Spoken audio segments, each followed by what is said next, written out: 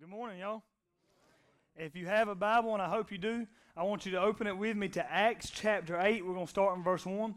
Listen, if you don't have a Bible, it's extremely important that when you come to church every week, you see that me and Jeremy are just not making stuff up, then that like we want you to follow what we're saying. So like if you don't have a Bible, stop right there at that next steps table on the way out, and we would be glad to give you a Bible. That way you can have the Word of God for yourself, and you can see what we're saying and where we're pulling it from. So if you do have a Bible, though, open with me to Acts chapter 8, and we're going to start in verse 1. I'm going to give you just a second to go there. And while you're going there, I'm going to start off with a little question for you. Have you ever noticed how in life people have this insanely selfish tendency? Can somebody turn me down just a little bit, whoever has the thing? Have you ever noticed how people have this insanely selfish tendency to take something valuable and sit on it all for themselves and like not share it or not give it away and just hold on to it? Anybody have that little streak in them, like you just hold on to something valuable and you push everybody else out?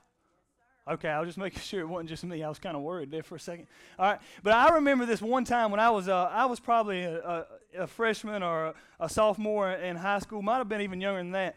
And my family had this Secret Santa gift exchange, right? And one of the gifts in this Secret Santa gift exchange was a bunch of lottery tickets. And like, y'all might be better people than me, but I'm gonna scratch off the lottery tickets. Maybe I won something, right?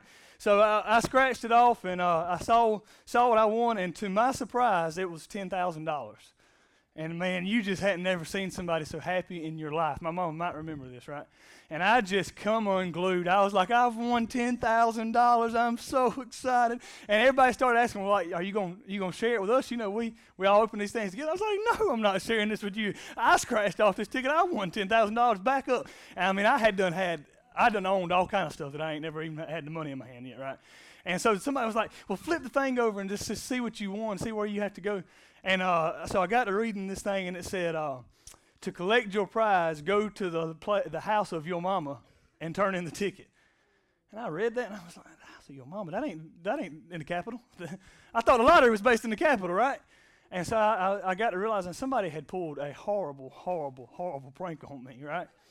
But in that moment, what my family realized was I was probably the most selfish human being ever, because I got $10,000 to myself, and I was going to sit on it. But you know, the more I got to thinking about this week, the more I realized that Christians are exactly the same way, are we not? We tend to get the gospel for ourselves. We tend to get Jesus for ourselves.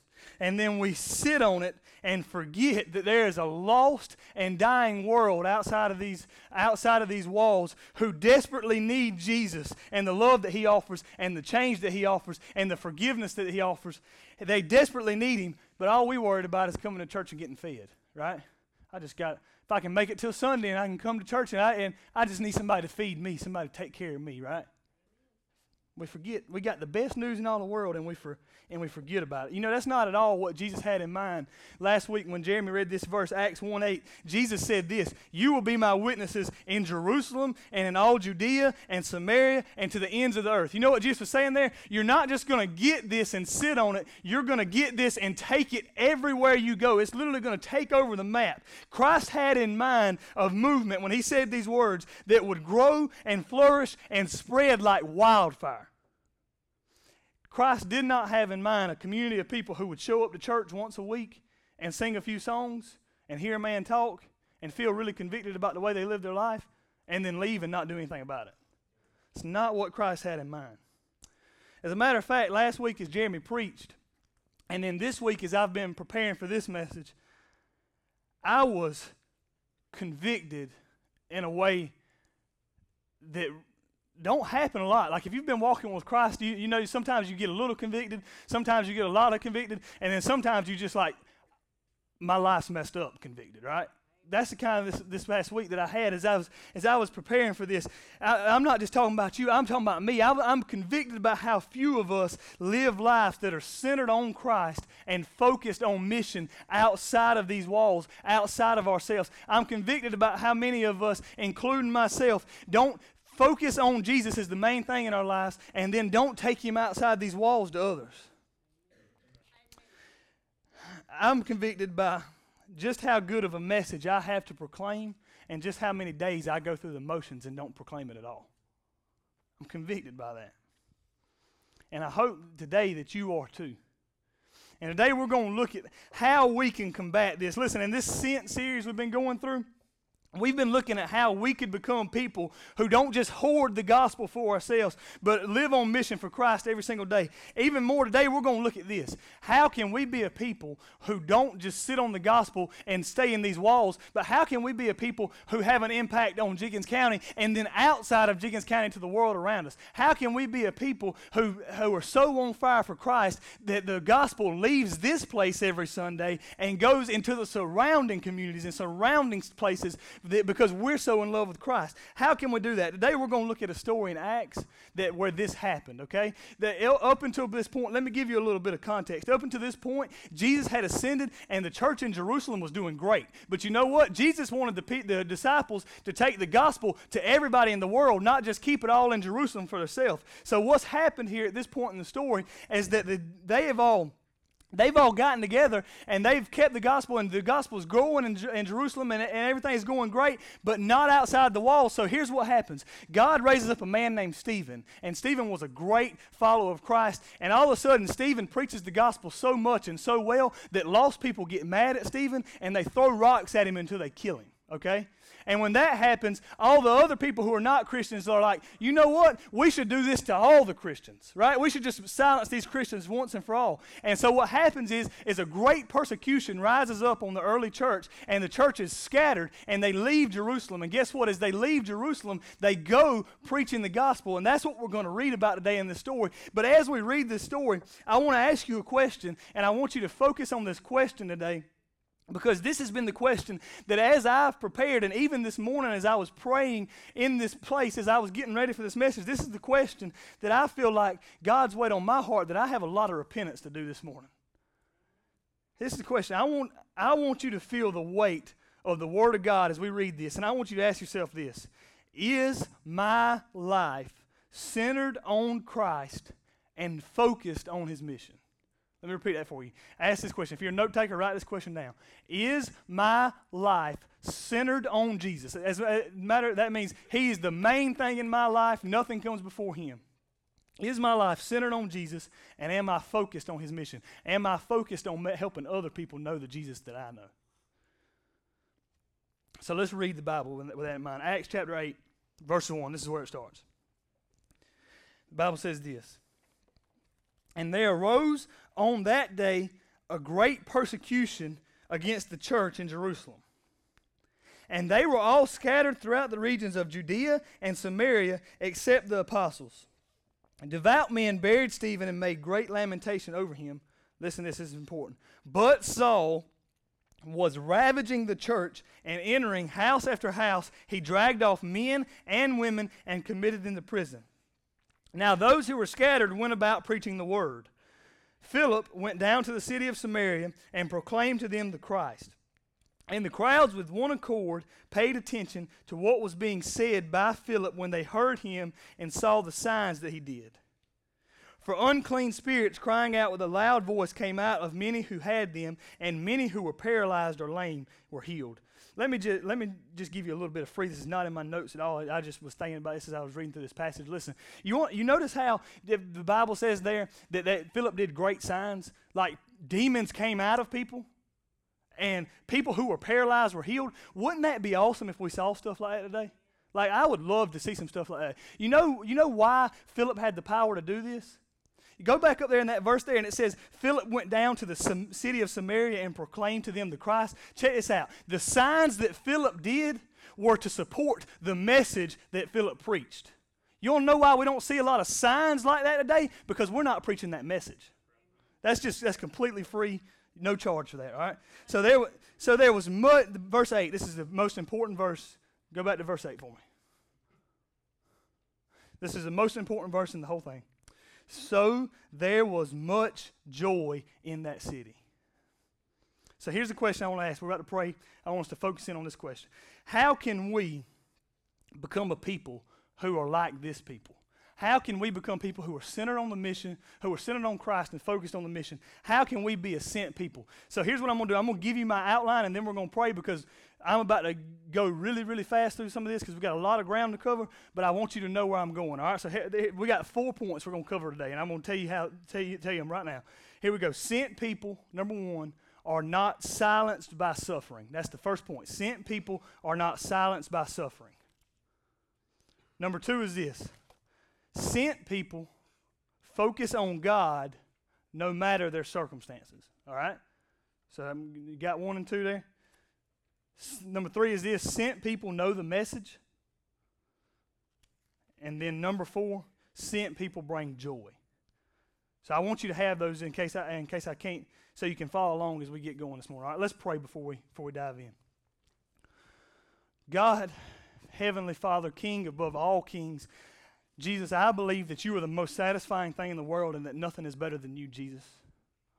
And God, I just pray that right now today, that as we examine your word, that you would teach us to live, God. And more than that, I pray that you would capture our hearts, God, and let us fall in love with you, Jesus. I pray that we could see that today and that lives and hearts would be forever changed. God, please do an amazing and mighty work here today. In Christ's name I pray. Amen. Point number 1, sent people are not silenced by suffering. So let me just give you this as a little heads up going in this thing. Listen, if I say anything today that offends you, please just hear me out to the end of the message, all right? Because as I was preparing for this message, it offended me. So I fully expect that if the Holy Spirit was offending me, he's probably going to offend you too. But listen, the good news comes at the end every time, all right? So if you've been coming to church here for any amount of time, you always know that at the end we give good news about Jesus, all right? So if I offend you today, just stick with me, okay? First thing is this. Sent people are not silenced by suffering. The very first thing in this text that sticks out about how we can be a people who are sent is that sent people are not silenced by suffering. Look at verse 1. Can you put verse 1 up there for me, Russ? I want y'all to see this. Verse 1 says this, and there arose on that day a what? Say it with me. A great persecution. Y'all say it with me again. Wake up. And they arose on that day a great persecution. All right, so translation, people were getting drug out of their homes. Look at verse 3. Can you put verse 3 up there for me, Russ? Saul was ravaging the church and entering house after house. He dragged off men and women and committed them to prison. People who were Christians were getting taken out of their house and thrown in jail. That's what persecution is. If you're a Christian, you get persecuted. That's what he's saying. The Bible's saying here. People, and what I want you to see is that people who live sent lives, people who live on mission for Jesus Christ, people like those in this story are not silenced by suffering. In fact, they're willing to suffer for the name of Jesus. Think about it. When this persecution started, it says in verse 1, a great persecution broke out. When this persecution started, the people had to make a huge decision. They could either be silent about Jesus and be comfortable, or they could be sent by God and be persecuted. They had to make a huge choice. I can be quiet or keep everything and not risk losing anything, or I can stand up for God and I can stand up for Christ, and I'm probably going to lose everything I have. These people chose the latter. Let me ask you this. How about you? What do you choose? What do I choose when we are faced with the choice between being faithful to God or comfortable? What do we choose? Unquestionably, let me tell you, as I was preparing this week, I had the thought that unquestionably one of the biggest problems in contemporary Christianity, that's modern day Christianity, is that many so-called Christians have bought into this lie that God and salvation exist to make their life easier, to make their life better. They come to church and they hear a message about if you just follow Jesus, everything will be better and life will be easy and nothing bad will ever happen to you. And listen, that is not what Jesus said. And buying into this train of thought, they completely miss the point that Christianity is about knowing God and worshiping Him. And even more, it goes directly against what Jesus Himself taught. They fail to realize Christ promised Christians they would suffer. You know that? Christ promised Christians, if you follow me, you're going to suffer. See, Jesus didn't come preaching a religion of you need to take care of yourself and make yourself well off. You know what Jesus came preaching? He came preaching die to yourself. Look at Luke 9, 23 and 24. I think we got it up on the screen. These are the words of Jesus. And he said to all, if anyone would come after me, let him deny himself and take up his cross daily and follow me. Let him deny himself. Take up a cross. Those are not fun things. Then he says in verse 24, he says, for whoever would save his life will lose it. And whoever loses his life for my sake will find it. Jesus promises you, if you're going to follow me, you're going to be carrying a cross. And let me tell you, let me assure you of this. There is no comfortable way to carry a cross. There is no comfortable way to carry an instrument of torture that people died on. And Christ says, if you want to live, though, you want to find true life, true satisfaction, you want to find true joy, lose your life and then you'll find it. Luke 9:23. Listen, in this text, I see two kinds of suffering that Christians have to be willing to deal with. All right, so follow me right here. I feel that there are two kinds of suffering that if we're going to be sent by God, we're going to live on mission for God, we got to be willing to suffer two ways. All right, the first one is this: worldly rejection, and second is material loss. Let's talk about each of those. Worldly rejection.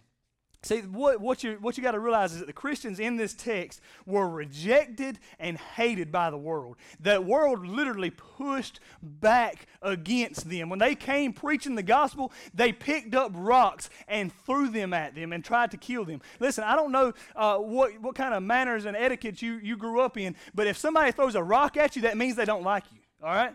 That was the way it worked in these times. If you were a Christian, they hated Christians. They were trying to throw them in jail. But one thing we're spoiled about in our 21st century American nation is that we think being a Christian is the way it's supposed to be, and nobody's supposed to be mad at us, and we're not supposed to suffer anything, right? Because we're morally good people, and we've got it all together. And what we fail to realize is that worldly rejection has been the norm for Christians throughout history until about 300 years ago. You know what happened about 300 years ago? A little nation called America rose up, and people said, you know what? We think we'll found this nation on Christian ideals.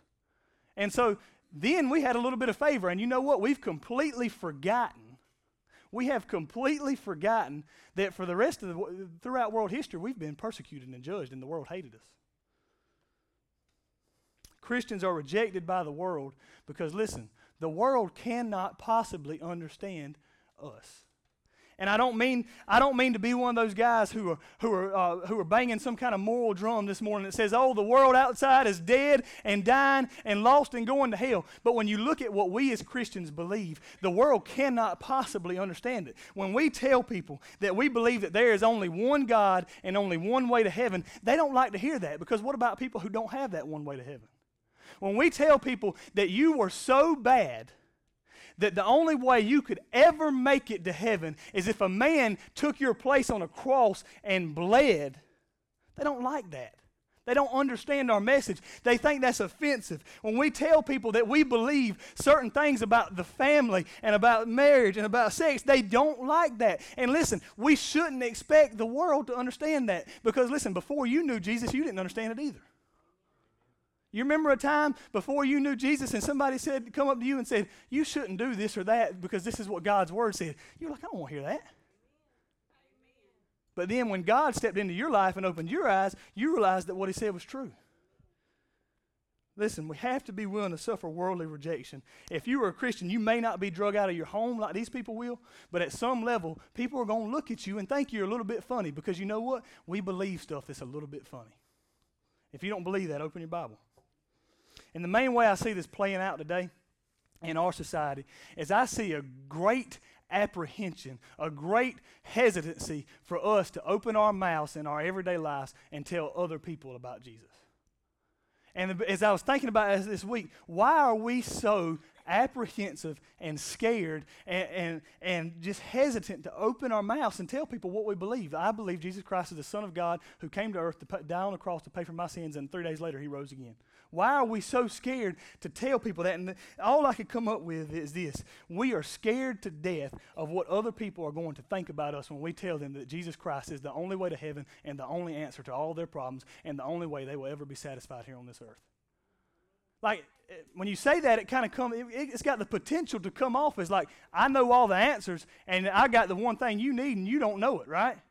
But listen, if we believe that, if we believe that Jesus Christ is the most satisfying thing in all the world, and that people who die apart from Jesus will die and spend an eternity in hell, how can we possibly keep our mouth shut? And guess what? I'm not just preaching to you this morning because I'm in the boat right beside you. I got a list of things I pray for almost every single day, and one of those things is that God would make me courageous and that I would be willing to stand up and open my mouth about Him. I pray that God would make me courageous so that if I do experience worldly rejection, I would be all right with enduring a little bit of suffering for the name of Jesus. You know that in Acts, when the apostles were persecuted for the name of Jesus, they rejoiced. When people threw rocks at them, they walked away singing praises, saying, "Praise God, we are so closely associated with Jesus that they hate us too." Because you know what they did? They hated Christ. The honest to goodness truth this morning is if we are so focused on our physical comfort and our worldly image on this earth, we're going to go through this life as cowards. You cannot be sent by God on mission and be comfortable, but you can be a coward and be comfortable. So we have to suffer worldly rejection. We also have to suffer this, material loss. I want you to see in this text, the people were not only willing to suffer rejection and physical humiliation, but they were willing to suffer material loss. In verse 3, we're told they're dragged out of their homes, thrown into prison. Many of the people lost everything because they were Christians. They lost money, they lost homes, they lost life savings. And when they got out of prison, if they got out of prison, when they came back, all that stuff wasn't still there for them to take back. They lost it all completely. However, material possessions were not as important to these Christians as being faithful to Christ was. They were willing to endure loss of possession for the sake of Jesus' name. Let me ask you this. Are you willing to endure loss of possession for the sake of Jesus' glory? Are you willing to suffer loss for Jesus' name? If I can be blunt and transparent about my own struggle here, I think this is where most of us who are born-again believers struggle at. Okay, I think many of us are so consumed with living the American dream and with buying the next thing or building the perfect home or whatever it may be. We get so focused on material possessions that we don't even think of living for Christ, much less being willing to lose for Christ. We get tunnel vision on what we think we need. Yet these men and women were losing everything for the name of Jesus. It's the very definition of insanity to focus our attention on physical and material things in this life when we are saved by a King who has promised us everything in the next life. Listen, I want to be honest with you about my struggle here, right? Because one of the things as Christians we're called to do is we're called to live humble and modest lifestyles so that we can be good stewards of the money God's given us so that we can advance the mission, okay? So I struggle with suffering material loss, all right? Because all of a sudden, I have one kid now, and I think I need a $60,000 Suburban. Like anybody else got small kids? Like you get a small kid, right? And you think I don't need a big vehicle, right? And then you pack up half your home to go somewhere, and the next day I'm on Auto Trader trying to find a $75,000 tank. I've forgotten all about Jesus. I've forgotten all about trying to live a humble and modest lifestyle so that I can promote the gospel and be a good steward of what God's called me to do. I struggle with this. And you know what? I get so tunnel visioned on what I want that I forget God, that Jesus Christ is right here beside me and that the world around me needs a good message. God, would you please focus our hearts today? Sent people live lives that are focused on Christ, and they are not silenced by suffering. I'm begging you today, stop focusing on living your life for your own personal comfort. Christ said this is suicide. If you want to die to yourself, if you want to live, die to yourself and look to Jesus. We're going to sing a song in a few minutes called, I Have Decided to Follow Jesus. And in one of the songs, one of the lines in the song says, the world behind me, the cross before me, I have decided, Jesus, no turning back, no turning back. Y'all know that song? And it's so true. If we want to follow Christ, we have to keep our eyes on the cross. We have to put the world behind us and say, I'm coming after you, Jesus, and I'm taking as many people with me to you as I possibly can. That's the first thing. Second thing is this. Sent people focus on God no matter the circumstances. Let's look back at verse 1 again, Russ. Sent people focus on God no matter the circumstances. Okay, y'all still with me this morning? All right. Told y'all was... It's heavy. Let's look at the end of verse 1. It says, "And there arose on that day a great persecution against the church in Jerusalem. And they were all scattered throughout the regions of Judea and Samaria." Here's what I want you to see. Why were they scattered? Because of persecution, right? I got a couple people like, I don't really want to say this out loud because it might be wrong and he might make fun of me. If you would have got it wrong, I would have made fun of you, right? Hey, they were moved because of persecution. They were moved by their circumstances. Now look at verse 4. What did they do when they were moved? It says, "Now those who were scattered went about preaching the word." Notice this. The people in the passage were moved by their circumstances in their life, but they were not destroyed or downcast by what was going on in the world around them. They were moved physically, but spiritually they were unharmed. Why? Because these people were sent by God, and they were more focused on God than they were on their circumstances. They were moved by their circumstances, but they were motivated by their message. They went about preaching the word, is what the Bible says. So even though they were moved in life, they still had one focus, one motivation. They were moved and motivated by the message of God. Their circumstances in life did not determine their obedience to God. That's not true for a lot of us. A lot of us, we're not going to be obedient unless God blesses us. But that's not for these people. These people said we'll be obedient to God no matter what happens. They were moved, and when they were moved, they went on mission for God. They were consumed by a passion for God instead of by a focus on themselves. Many of us live defeated Christian lives. And what I mean by that is we don't bear much fruit, if any fruit, in our Christian life. We just go from Sunday to Sunday to Sunday, and we can't ever produce fruit for Christ that is glorifying to Him. Why? Because we're more concerned with our circumstances in life than our mission and our message. We cry, "Woe is me. I'm going through this, and I'm going through this, and I got this going on, and life's so hard, and I'm just beat up and beat down, and I can't keep going." And we fail to realize that God is moving us to use us. He's using the circumstances around us. Listen, if we're going to be faithful in our everyday lives, then we've got to start having a biblical perspective on our current circumstances. Much like these Christians in Acts 8 did. They saw suffering for what it was. The Christians in Acts 8 were more focused on God than their circumstances because they knew they worshiped a God who was in control of their circumstances. God wanted the mission to go forward. God made a persecution happen. Guess what happened? The mission went forward. Look at Isaiah 45:7. I think the Christians in Acts 8 knew this verse. It's going to be up on the screen. It says this. This is God talking. Listen to this. "I form light and create darkness. I make well-being and create calamity." That word calamity right there in other versions is translated as tragedy. It's translated as suffering. It's translated as evil. I am the Lord who does all these things. It says, "I form light." God says, "I do good." And God says, "You know what? When the bad things happen, I'm in control of that too." Let me give you a translation for what that means.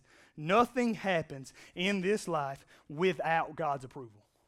Nothing. Nothing happens in this world without coming across God's desk first. He is in control of all things. Let me make this practical and I think comforting for us here today. There is not a situation in this room that God does not know about, did not allow, and is not in control of. Let me repeat that. There is not a situation in this room. Some of y'all didn't think that was good news. I thought it was great news. There is not a situation in this room. That means there is not a job that's been lost. There is not a marriage that is on the rocks. There is not anything in this room that God did not know about before it happened, permit to happen, and is right now in control over.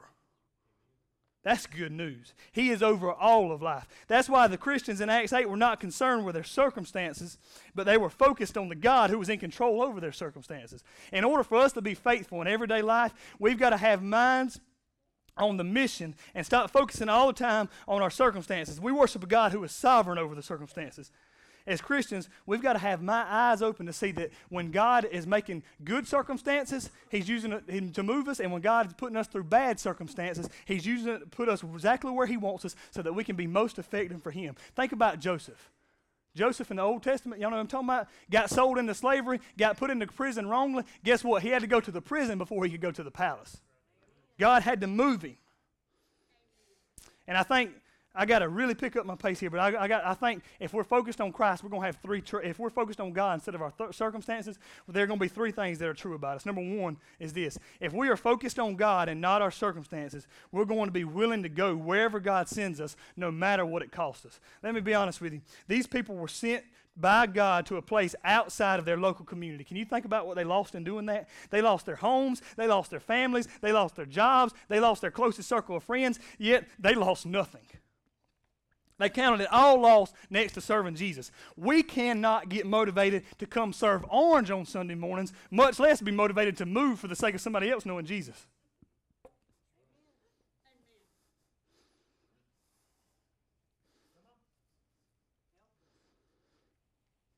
I'm going to let that sit. The reality is, listen, let's make this a big picture. God might use our circumstances to move us, and we don't care what we lose. We'll do whatever he tells us to do whenever if we're focused on God and not our circumstances. And I just want to make this bigger than just Connection Millen right now. The reality is that we're going to continue to plant churches as Connection Church. We got churches in 4 locations right now. We're going to have one in 5, and then 6, and then 10, and then 20. And if you're honest and you hear God and you're obedient to do what he says, I believe that God will call somebody in this room to one of the church plants, because God does not care about your comfort. God cares about the mission. We'll be focused on God no matter what it costs us. The second thing I think will be true about us is this. If we're focused on God, not our circumstances, the gospel will be our main motivation. So many of us are destroyed when bad things happen in life because the gospel is not our main motivation. We're motivated by the love of family. We're motivated by the love of money. We're motivated by the love of comfort and self-ease and self-satisfaction, but we're not motivated by the gospel. These people were not moved in trial because the mission and the message was their motivation despite what they were going through in life. Realize this, and this is huge. I want you to hear this today. If the gospel is our main motivation, it does not matter where we are in life, God will use us. If the gospel is our main motivation, we could be in the worst hellhole of a pit, and we would realize that God has put me here because the devil must need Jesus. Does not matter where we're at. If we're focused on God, he will use us. Can you imagine if the Christians in Acts 8 had the attitude that many of us walk through life with?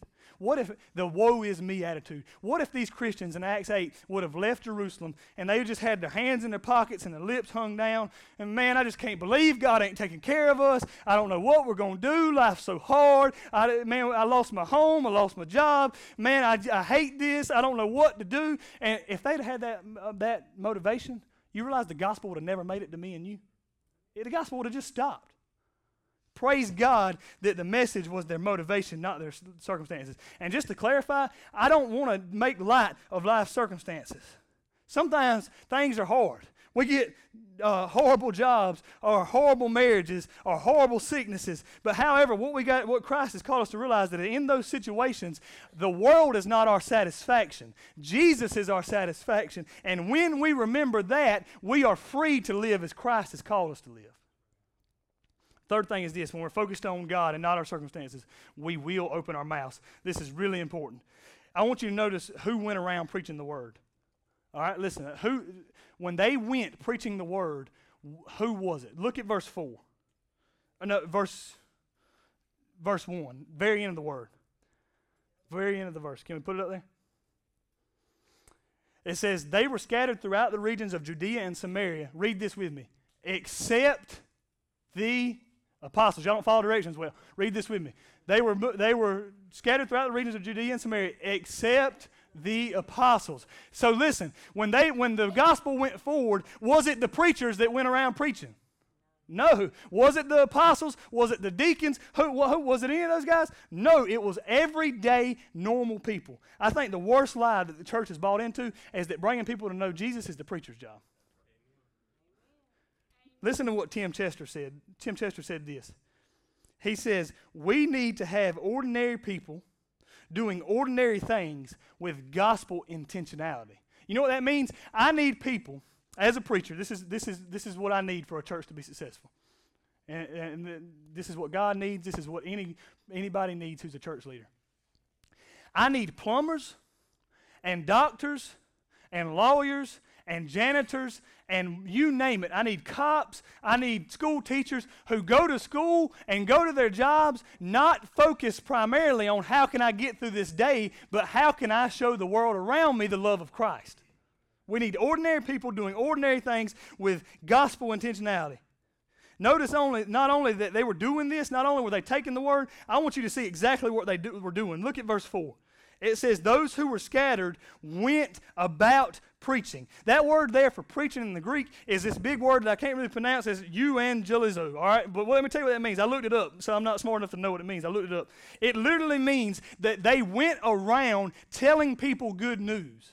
Here's what I want you to see. These people didn't go delivering 7-point sermons, all right? These people did not do what I'm doing right now, okay? Listen, I typed up 10 pages of this week, and I'm going to give it to you all before it's 12 o'clock, all right? It's getting close. That's not what these people were doing, all right? These people were going around, not doing anything groundbreaking. They were telling people good news. And we do the same thing today. We just don't do it about Christ. Think about it like this. When we win a game, we'll tell people. When surgery went good, we tell people. When people are cancer-free, we proclaim that. We shout it. We yell it. Praise God. Why do we not proclaim the good news of Jesus?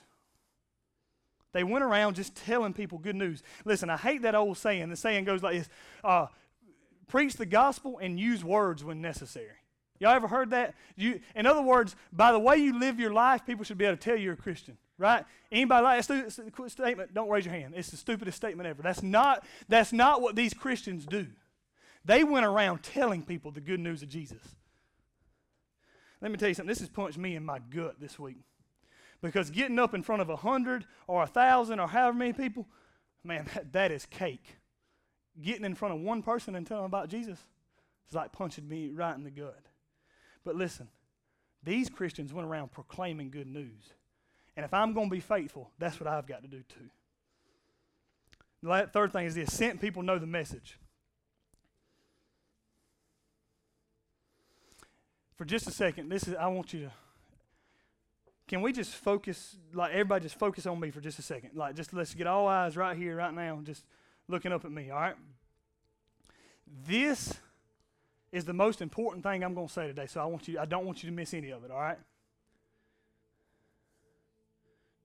Just every distraction, cut it out, because I really want you to get what I'm about to say in the next 7 minutes and 55 seconds. We know that sent people preach the word, but I don't think many of us really know what the gospel is. It's a churchy word that we mention all the time, and we know it has something to do with Jesus or the Bible, but I don't think many of us know what the gospel is. And those of us who do know it up here, but we don't know it in here. I want you to see what this message was they preached. Look at Acts chapter 8, verse 5. Put it up there for me, Russ. It says this: Philip went down to the city of Samaria and proclaimed to them the Christ. Philip went preaching one message, one word: Jesus. Now that seems so simple, but the single greatest problem, and I'm not speaking in hyperbole here, I'm not exaggerating, the single greatest problem in the church today is that we do not understand the message of the gospel. We have people who can fill a church pew and people who can put on Facebook, time with God this morning, snap with God in my coffee, right? We got people who can do all that mess, but we don't have people who know the gospel. So we need to know what this message is that Jesus was preaching. What is the gospel? I think it would be more helpful for us to know what the gospel is not. Okay, so I'm going to tell you a couple things the gospel is not. Focus right here on this. This is important. The gospel is not self-help. Did you hear me there? The gospel is not, you can do better, you can be a better person, you can try harder, you've got it in you, just pull your boots up and time's tight, you can do it. It's not what the gospel is. But we sell it that way, don't we? We do. We tell people who are broken and struggling in sin, who are enslaved to sin, that there is a secret for them to do better in life. They just need to follow Jesus. We tell them, you're not that bad. You're not that bad of a person. They just have some struggles, and if they accept Jesus Christ into their heart, everything will be better. In this way of thinking, Jesus is not a savior on a cross. He's a cheerleader on the sideline saying, go Dallas, go Dallas, go Dallas, you can do it. We sell the gospel as the self-help. The real enemy becomes our behavior. You're not doing good enough. You need to do better. If we can just act and behave a little bit better, then everything will be okay. And that misses the whole point that the real enemy is not our behavior, but our heart. We don't just do bad things, but we are bad people in need of a good Savior. God help, the gospel is not out to make you a better you. The gospel is out to not to make us better people, but to make us new people. Philip didn't go down to Samaria preaching that Jesus could help them be better people. He went down preaching Jesus. The Jesus that died on the cross for the sins of the world. The Jesus that died on the cross and the grave could not hold him, and he took over the gates of hell, and he's coming back. That Jesus. Second, the gospel is not something you do. Listen to me very clearly. This is really important, because this is the problem I see more often than not in our church right here. The gospel is not something you do, okay? Let me just explain what I mean in that. So many times we preach a good message about how Jesus died on the cross for our sins, and the first response in this, and Jeremy will agree with me, and we talk about it all the time, the initial response of somebody who wants to be saved, that's such a good message, I've got to do something in return. I've got to do something that warrants that salvation. However, this is a fundamental misunderstanding of the gospel. The gospel of Jesus Christ is not something you do, it's something that has been done for you. The gospel is something we have. If the gospel is something we have to do, it's not good news, because we'll never be good enough. You'll never do enough. The gospel is something that's been done for you. Philip went preaching Jesus, and the gospel of Jesus tells us that Jesus did everything, and we don't have to do anything except lay down and take it. Then what is the gospel then? What is the gospel? The gospel is this. I'm going to give you a few biblical definitions, so listen to me very closely, and I want you to take this with you home today. The gospel is this. The gospel is the good news that this sin-torn world that God created beautiful and that we ruined by sin is being redeemed by a Savior. The gospel is good news that man can be reconciled and have a relationship with God like we did in the Garden of Eden when we walked with Him in the cool of the day. The garden, we can have a relationship like we did in the garden before sin entered the world, because Jesus Christ shed His blood on the cross to tear down the wall of sin that separated me from God. The gospel is the good news that there was nothing that we could do to save ourselves because we were dead in our sin, but God made a way by the cross of Christ. We do nothing, and God did everything. The gospel is the good news that although sin has ruined all of creation and put it under the curse of sin, Jesus died on the cross to break the curse, and there is coming a day when God will create a new heaven and a new earth, and there will be no much such thing as natural disasters and cancer and death or mental illness. There will be a day when we dwell with God in perfect health. The gospel is good news that Christ died on the cross, but that death was not strong enough to hold Him. And after 3 days, He busted out of the grave, proving that He was God in the flesh. Let me give it to you in the most simple form I know how. Listen, this is the gospel for a fourth grader right here. The gospel in the most simple form is this. God is great. Man is bad. Jesus died on the cross and rose again to pay the price for our sins. Now you and I have to decide how we're going to respond to Him. Simplest form. 2 Corinthians 5:21 says this, for our sake, He, God, made Him, Jesus, to be no sin, so that we might become the righteousness of God. Jesus did it all, we did nothing. Jesus took our sin, and we got His righteousness. Jesus was treated like a sinner so that sinners could be treated like Jesus. And now all we have to do to respond to that is to lay down and say, yes, Jesus, I want you. You're better than anything else. I'll follow you. Jesus did it all. Do you see why this is so important? Do you see why I wanted you to focus in? Do you see why I wanted you to count out all distractions? Because Philip went down preaching one word. He preached to them Christ. This is not about being a better person or doing something so that you can go to heaven. This is about Jesus. In the end, the gospel is good news because of the one word Jesus preached, Jesus. Jesus is the good news, and we get to be with him forever. I love this quote by John Piper. Listen to this. Forgiveness of sins is good news because it removes obstacles to the only lasting, all-satisfying source of joy, Jesus Christ. Jesus is not merely the means of our rescue from damnation. He is the goal of our salvation. If he is not satisfying to be with, there is no salvation. He is not merely the rope that pulls us up from the threatening waves. He is the solid beach under our feet and the air in our lungs and the beat of our heart and the warm sun on our skin and the new song in our ears and the arms of our beloved. This is why the New Testament often defines the gospel simply as Christ. You know, that's the one word Philip went preaching, Christ. It's good news. Jesus, Jesus, Jesus, sweetest name I know. Y'all remember that old song? For some of you here today, I believe the day is the day of salvation because you have just realized for the first time that the gospel is not something you do, that the gospel is something that's been done for you, and that you realize for the first time that the gospel is not about making you a better person, but it's about being a new person who can live forever with Jesus Christ. And in just a few minutes, we're going to have a time where I want to challenge you, if today is the day for you to accept salvation from the hand of Christ, for you to say, God, I want you and nothing else. We're going to have a few minutes in just a minute where you can make that public. And I want to challenge you from now till then, think about it. Because there is nothing better than Christ. Last thing is this. I'm going to close with this. Sent people bring joy. Look at verse 8. I told you it was the most important verse in the thing. It says in verse 8, there was much joy in that city. Here's what I want you to understand. Where the gospel of Jesus Christ goes, joy follows. The gospel is the good news the only good news that can break the chains of sin in a person's life. Some of you are here today and you've been struggling with sin that you just cannot break and you don't want to do it, but it's the way you are and you can't help it. The gospel is the only good news that'll break that sin. The gospel is the only thing that will ever fulfill every expectation. You know what? Here's the reality of it. I don't need my wife. I don't need any of you. I don't need my family or anybody in this world to make me happy because Jesus Christ has already met my every expectation. The gospel is the good news, the only good news that can bring hope to the hopeless. Some of you are here today and you don't have no more shots. This is it. You are literally wondering, God, what's next for me? There's hope because of Jesus. And when the gospel is proclaimed, joy comes.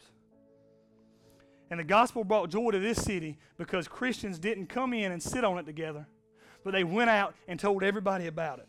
They went into the world and they preached Jesus. So that's what I'm challenging you to do here today, church. Leave this place and preach Jesus to the world because we want people to have joy. We don't want people to live in a miserable state of sin and damnation. We want them to have joy. Think about the people in your circle of influence in your life. Do you not want those people to have the joy of Jesus Christ that you claim to have? This is why, as Connection, we're going to continue to plant churches. I said we're going to talk a little bit about planting churches today. We plant churches because we know that we have a joy, and we want other people to have that joy. We are not going to hoard it for ourselves and sit on it like I was going to do that money. Instead, we're going to do all that was within our power to spread the joy of Jesus Christ. We're going to take normal people, people like me and people like you, and we're going to take an awesome message, and we're going to go to cities that are broken and desperate and needing Jesus Christ, and we're going to give them the joy of Jesus Christ. And you know what? We're going to start with Millen. This is our mission. So I want to close with this. Today, maybe you're here and you realize, I don't have a personal relationship with Christ. I don't know Him. I don't have that joy that Dallas is talking about. Listen, if that's you and you don't have that joy, it's because you don't have that Savior. Let me make that clear. And if that's you, this is what I want us to do. I just want us for a split second to give you the opportunity. If you're saying, today I'm coming to Jesus, not just for salvation, but for joy. I'm surrendering my life to Him because He's better than anything else. If that's you today, I want you to just slip your hand up with me. And this is what's going to happen. We're not going to laugh at you or point and make fun. We're going to clap and celebrate because we love people who are going to go to hell, seeing them go to heaven. We love people in death going to life. So if that's you today, listen, let us celebrate with you and let us come pray with you. Is there anybody here today that you're saying, today I'm surrendering my life to Christ? Is that anybody?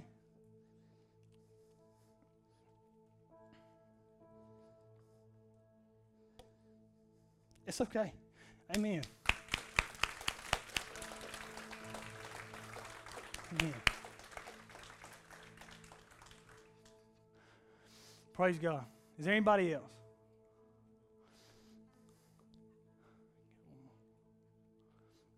As they're going out praying, listen, I want to close with this. As they're leaving and praying right now, I want to close with this. I want to give you 3 things to think about. Pray for God to make you more focused on the mission than you are your circumstances. Get serious about other people knowing Jesus. And I want to challenge you, visit some of our other campuses that we have, so you can see that the work that's going on here is not just staying here, it's going everywhere. And lastly, this is put on my heart, and I'm going to shut up after this. If you're a person who's a Christian and you don't have that joy that I'm talking about, I want to ask you one question. One question, and this is the end question. Are you spending time with Jesus? Are you praying and reading your Bible? Because you're not going to have that joy unless you're at his feet. And so I want to close with that. If you need this morning to come down and lay anything down at this altar is going to be open. I challenge you to come and pray. I have a lot to repent of, so I'm probably going to pray myself. And let's do business with God, and then we'll go into the world sent on mission for him. Let's pray. God, I am nothing but a servant at your feet, God, and I just pray that even though I felt a burning in my heart this morning, dear God, I pray that I didn't burn up before it was time. God, I pray that you do a work in your people right now, and that as we leave here, we would be sent on mission, God, and not focused on ourselves. In Christ's name I pray. Amen.